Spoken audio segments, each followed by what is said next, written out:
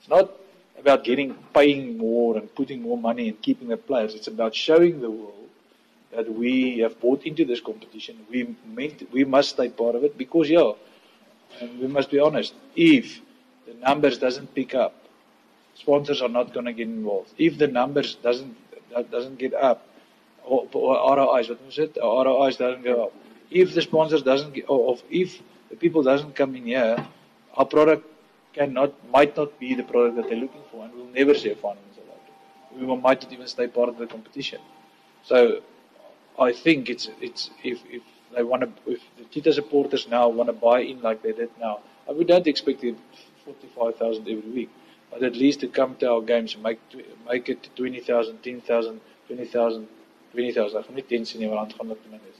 20,000 people coming in, enjoying the atmosphere together in the summer.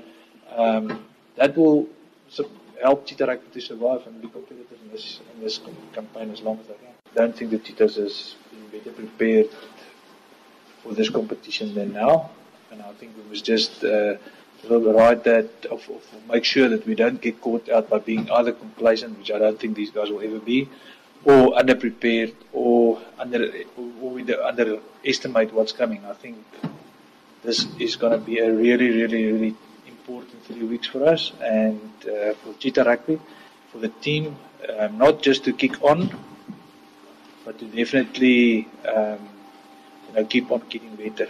I think there's so many positives and negatives about this, but we're going to just focus on what the positives are. And I think the big positive is, and I agree, without creating expectation, because I think that is our worst enemy now, is that people think that you're going to go from one competition to another and it's just going to all fall in place. It's definitely not like that. And we prepare from experience. I know that we got to keep on working hard at it. We're not the final product yet, and I know that is the mentality amongst the players.